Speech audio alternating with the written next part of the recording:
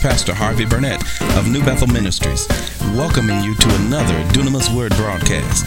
I invite you to join me for the next few minutes as we deliver a powerful word from the Lord.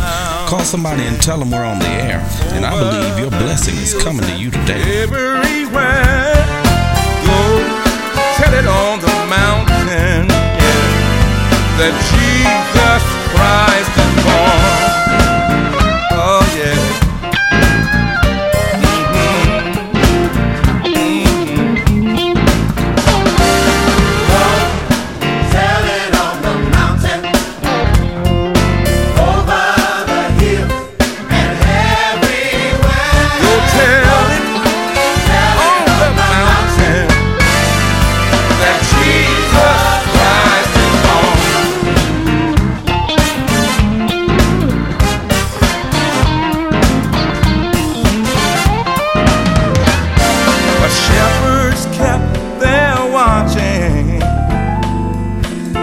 Silent clocks by night, behold, throughout the heavens there shone a holy light.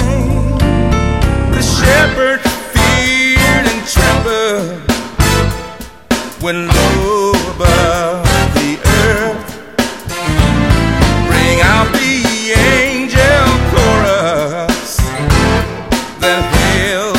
Bless you, my friend. This is Pastor Harvey Burnett. Welcome you to another special edition of the Dunamis Word broadcast. As always, I am excited, I am thrilled, and I am just downright glad, happy that you've taken the time to join us today. And it's our prayer that you're blessed with and encouraged by what you'll hear. Listen, you can go tell it on the mountain. Jesus Christ is born. He is Lord and He is King of Kings. Listen, for your information, this complete program can be found at www.bethelburnett.blogspot.com under the post Christmas 2009 Thoughts on the Divinity of Jesus. You know how to get there. www.bethelburnett, that's all one word, BETHELBURNETT.blogspot.com. There you can log on to that blog and you can add your comments, questions, or just conversate about the divinity of Jesus or any of the material that we've discussed in this particular segment. Also, for those of you who like to reach us, with your prayer requests or any ministry inquiries, you can email us at Dunamis1, that's DUNAMIS, the number 1, at netzero, NETZERO, spell that out now, NETZERO.com. And you can receive any particular ministry information that you would like and or need. For those of you who are considering year-end ministry contributions, this word, the Dunamis Word and New Bethel Ministries, is a very ripe and fertile ground. We're doing our best to reach men and women everywhere with the ministry of the gospel of Jesus and serving individuals both in our neighborhood, our community, and as far as we can with the resource that God has given us. So if you would like to discuss a year-end contribution, you can send us an email for that, or you can just send that contribution to P.O. Box 6167, Peoria, Illinois 61601. That's P.O. Box 6167, Peoria, Illinois 61601. You can make that out to New Bethel Ministries. So once again, thank you for your consideration. Any gifts and will certainly go a long way to helping keeping this broadcast coming to you on whatever venue that you're currently listening to it on. Real quickly, as we enter into the word portion of our study, we were in the middle of section 5. We're talking about the inclusios that were encapsulated in the Word of God. We discovered that an inclusio was, like I presented, like two thumbtacks, one at the beginning of a thought and one at the end of the thought, and those things are brought together to make a complete thought. In fact, we find one inclusio in Luke 1:35 and also in Luke 22:69 and 70, where we see that Gabriel promises Mary that the child is going to be born of her is going to be the Son of God. And then in Luke 22:6, we see Jesus answering Caiaphas that he is the Son Son of God, and pointing to the messianic figure of Daniel, letting them know that that he is also going to judge Caiaphas. So the only judge of Israel or any of the people is God himself. So this whole figure, this whole narrative is about sealing that Jesus is deity, that Jesus is the Son of God, and that he shares the nature, the place, the position, and the authority of God. Another such inclusio was found in the temptation. You remember when the devil tempted Jesus to fall down and worship him in Matthew chapter 4. Later in Matthew chapter 28, Jesus shows up and he says, and the devil, tells Jesus, said, listen, I'll give you all this power if you fall down and worship me. I'll give you all the honor and the glory of the world if you fall down and worship me. And then later in Matthew chapter 28, Jesus shows up and he said, listen, behold, all power is given unto me in heaven and in earth. And I want you to understand that he already had that power, but it was time for that power to be revealed, and revealed in a way such that he had received that power without worship or honor of the devil or the devil's system in any way.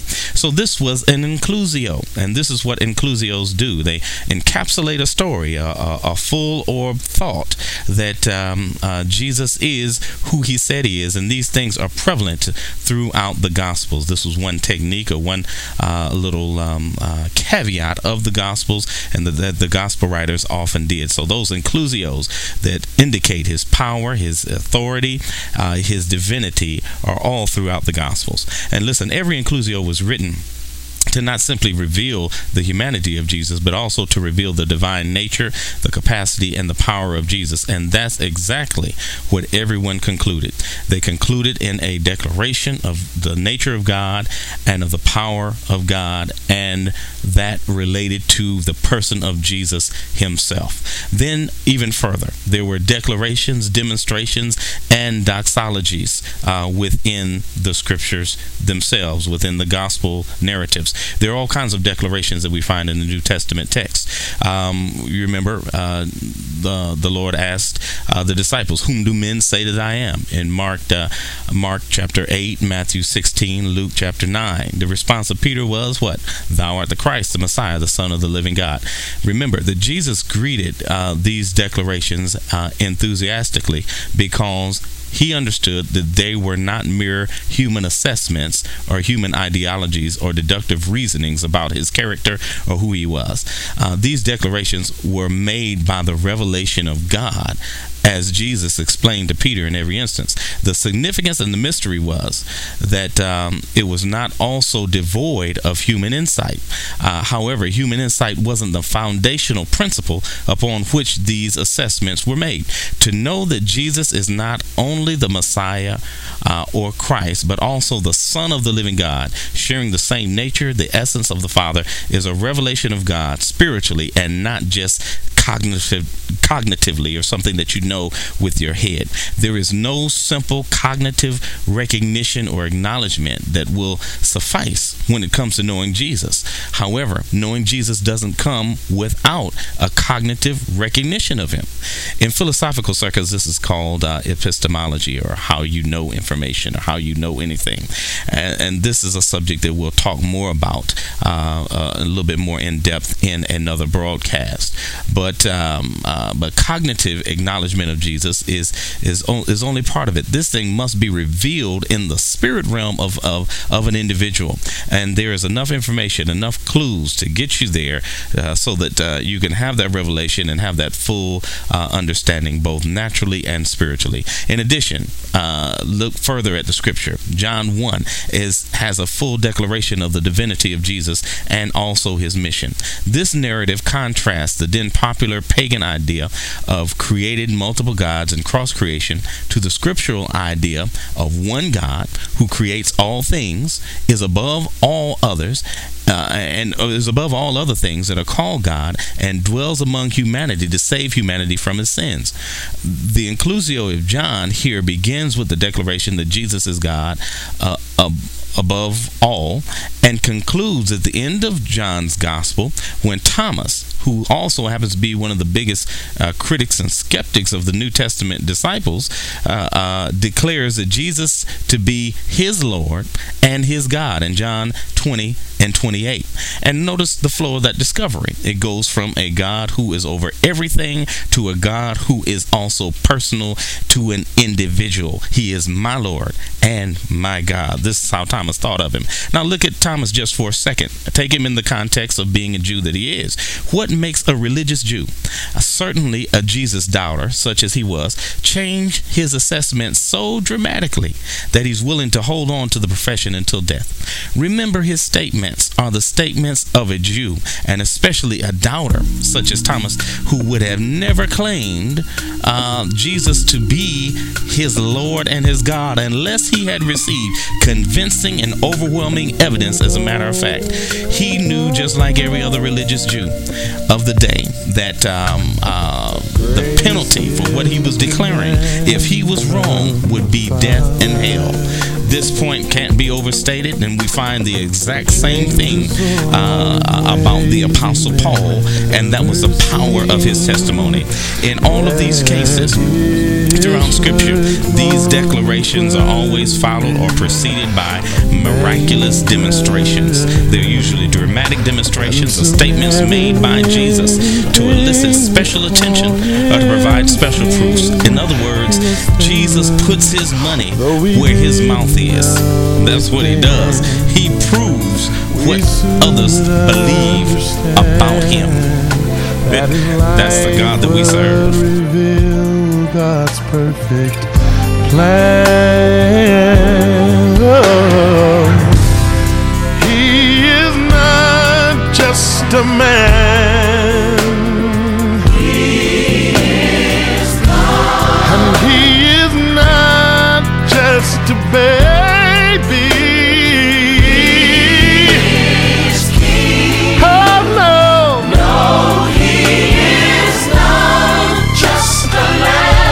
But the Lion of Judah, Savior and ruler of all.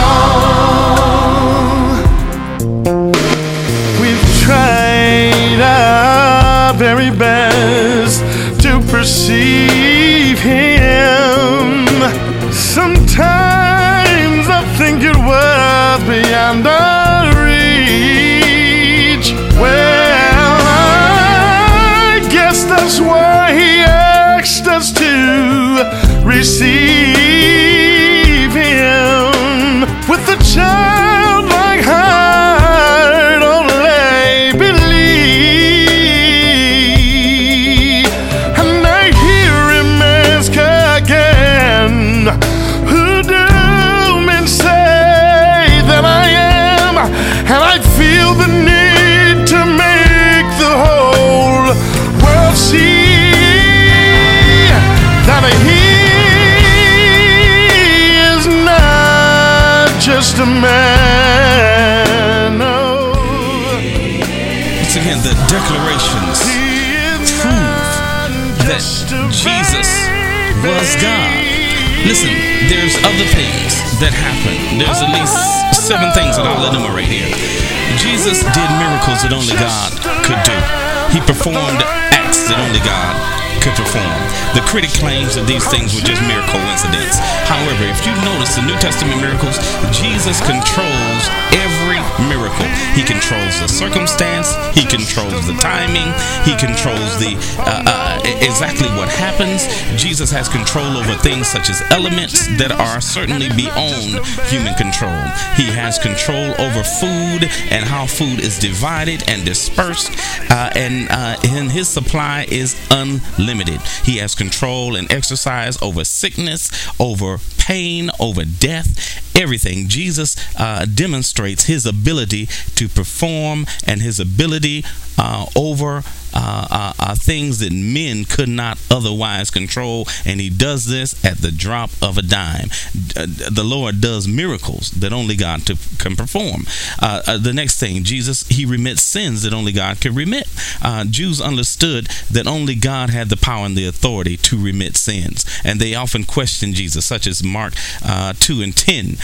And Jesus, when he performed the miracle, he looked at him and he said, I'm doing this that you may know that the Son of Man hath power on earth to forgive sins. This was his duty and his job. And what the Pharisees looked at, they were in unbelief. They couldn't believe he has the power to remit sins, or at least he's claiming that power among people. The third thing is that Jesus established order that only God had the right to establish. Jesus demonstrated his power over the Sabbath. He demonstrated his power over the councils. He demonstrated his power over the church or the group that he would call out. He would set those things in order. He would leave apostolic authority or figures in order to establish and formulate this group that he was calling. There's another criticism that says he didn't establish a church. Yes, he did establish a church. Jesus established a church through his blood, through his death, burial, and resurrection. He called out those from among the world. The fourth thing is that Jesus received worship that only was allowed to be received by God. The word worship in the Greek is a word called proskuneo, which was a word that needs to be defined within context. Now, the critic asserts, well, this word only meant to greet or to honor, and that's one usage of the word, greet and honor. But let me ask this. If you saw a man walking on the water and that man told you or somebody else to come out and walk on the water too, and then when you began to sink, he, standing on the water, reaches down and saves you and pulls you up out of the water as if he's standing on concrete, what do you think about that person? Let's say the same man, the same person, consistently healed people of sickness, diseases, fed thousands, and in one cases, even with a child's lunch, fed thousands of people. Do you think that he is to be just simply honored? No, he's not a magician. No, these are not the acts of God. These are not the acts of a mere mortal or a mere man. And these were the points of the miracles, that the Lord was there taking care of the needs of the people. In every instance, the people began to worship Jesus, not just honor him, but they worshiped him as God. And Jesus never did deny or reject any of the worship that the people gave. And now he understood this, just as I said before about Paul and about Thomas. They knew the Hebrew Shema, Deuteronomy 6:4. Shema, O Israel, Adonai Eloheinu, Hear, O Israel, the Lord our God is one Lord. They knew that. Jesus knew this scripture. They knew the first commandment, have no other gods before me. But they worshiped Jesus in response to the acts that he did among men, and Jesus accepted that worship. If he was not God, he deserved death on the spot, and they deserved to die for worship him. But this did not happen. Listen, what we find, the sixth thing, is that Jesus revealed knowledge that only he could have known. He knew who Nathanael was before Nathanael even met him in John 1:48. He knew the source of Peter's confession in Matthew 16:17. He knew the problem with the woman at the well in John 4:29. And he knew the condition of the men, along with the reason for the power of God in John 9:3. Listen, another thing that Jesus did was he used divine titles for himself. One of those titles that no one else called him but himself was the Son of Man, which he consistently used within Scripture. John consistently used the term translated into the Greek called begotten, which is a term called monogenes, which is the sole representative or the being or the character of God. Now, this word also carries a connotation of limitless time restraint, and as it pertains to Jesus, making him the Son of God eternally, as supposing to have come into existence at some point in time. That's why we don't agree with the Jesus only, who who says that Jesus became the Son of God at a certain time. He's the Son of God in redemption. He's the Father in creation, the Son of God in redemption, and the Holy Ghost in the church. No, sir. He is the Son of God eternally. He hasn't stopped or ceased from being the Son of God. He has always been and always will be the Son of God. In other words, the biblical understanding was that Jesus was revealed in time, not created in time, neither changed from one entity to another one. He is always the Son and always will be the Son of God. Then there are all kinds of doxologies that show up through Scripture. In Jude 1:25, we see one. To the only wise God, our Savior, be glory and majesty, dominion and power, both now and forever. 1 Timothy 1:17, now unto the eternal King, immortal, invisible, to the only wise God, be honor and glory forever and ever. Amen. What is doxology? A doxology is a praise, it's an honor, it's a glory. When you give awesome wonder to God. Now, once again, if Jesus is not God, the Scripture is yet replete with praise, honor, and worship to Him. My God, this is prevalent in the Scripture. This is well before 325 AD or any council that could make Jesus deity. No, He was deity already, because the Scripture outlined that He was deity. In Revelations 1:16, the Scripture says, and hath made us kings and priests unto God and His Father. To Him be glory and dominion forever and ever. In their book, the Putting Jesus in His Place, the Case for the Deity of Christ, Robert Bowman and Dr. Ed Komozaweski make a little acronym that really kind of helps you to remember how to best communicate the deity of Jesus. And in this book, they take the acronym called, and they use the word called HANDS, and create an acronym, and I'll go through what that says. H stands for the honors. Jesus received the honors that were only due to God. So that's one particular form. The second thing was the attributes. Jesus had the attributes of God, and He moved in those attributes among men and mankind. The third element was the names, or the N, where Jesus had the names of God, and He was called by those names, and even referred to Himself by those names. Before Abraham was, I am. A direct reflection to Exodus chapter 3, when God spoke on the mountain to Moses, saying, I am. Everyone knew exactly what that was talking about. The deeds of God. Jesus had the deeds. He did the works that only God can do, as I outlined here on this particular program. And more importantly, even the seat of God. Jesus sat in the seat that only God can sit in. Don't think that Jesus sat in a throne that was secondary to God, or when you look at the right hand power or the right hand of God and think that that's a different seat. No, Jesus sits in the one seat, the seat that is God's, and He sits there as God, doing what God does. That's judging the world, because He is God. Oh my God, have mercy. And so this is what we find prevalent throughout the Scripture. This was before 325 AD. There was no council that was making Jesus deity. All of these things don't pan out when you put them under the weight and the scrutiny of Scripture. Jesus is God because the Scriptures point Him out and say that He is God. He came in the volume of the book, He came by prophetic utterance. Remember what was said about Jesus, that Moses said that a prophet would be raised up from among the brethren, that they would hear. Yes, that's who Jesus is. And so you lap these things one on top of the other, and you have a overwhelming case that Jesus was deity. And if He wasn't, my Lord, what type of thing is this? We're faced with some very terrible questions if He wasn't. But we know that the Scripture has said that He is, and the critic is yet dumbfounded and confounded at trying to figure out this whole thing. Well, we've got one more section left, and we've got to go over that at some point here, and we will do that in our next broadcast.